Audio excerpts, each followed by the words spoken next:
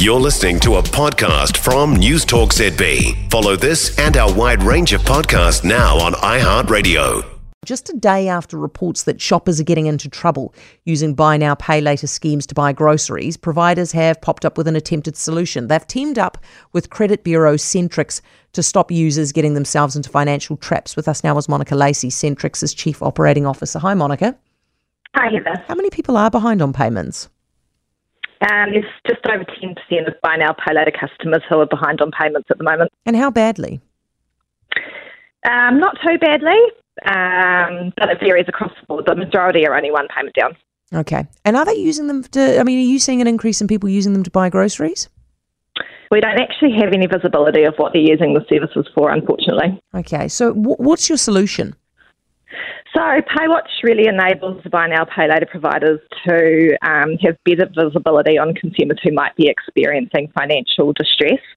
So effectively, we've done some work with Lay-By, Zip and Afterpay, whereby they share with us every active customer who's in arrears on the day. So it's a dynamic data feed that refreshes daily. And then that group has access to that information as well when they make inquiries. And how do you expect them to use that? So let's say that they know that I'm behind on a payment. What happens?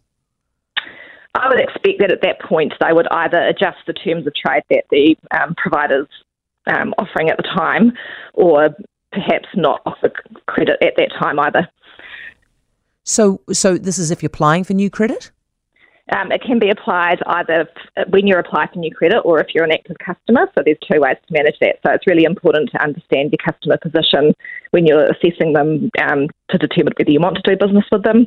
And likewise, once they're on your books and the customer may have been dealing with you for a while, but their position can change, so they get visibility of both. So if you're an active customer, and you think that you have the pipeline to some credit, you have a bit coming at you, can they just cut it off?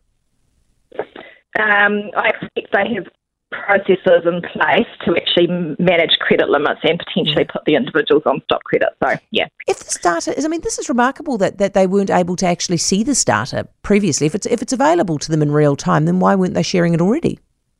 It's only just become available, so that's what this PayWatch service is about. So, this will be super handy, won't it? Absolutely. I think it's a really positive move by the industry, and it takes a really proactive approach, and I think it's really nice to see that everyone's banding together to really do the best thing by the consumers.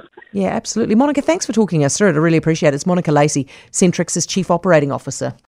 For more from News Talk ZB, listen live, on air or online, and keep our shows with you wherever you go with our podcasts on iHeartRadio.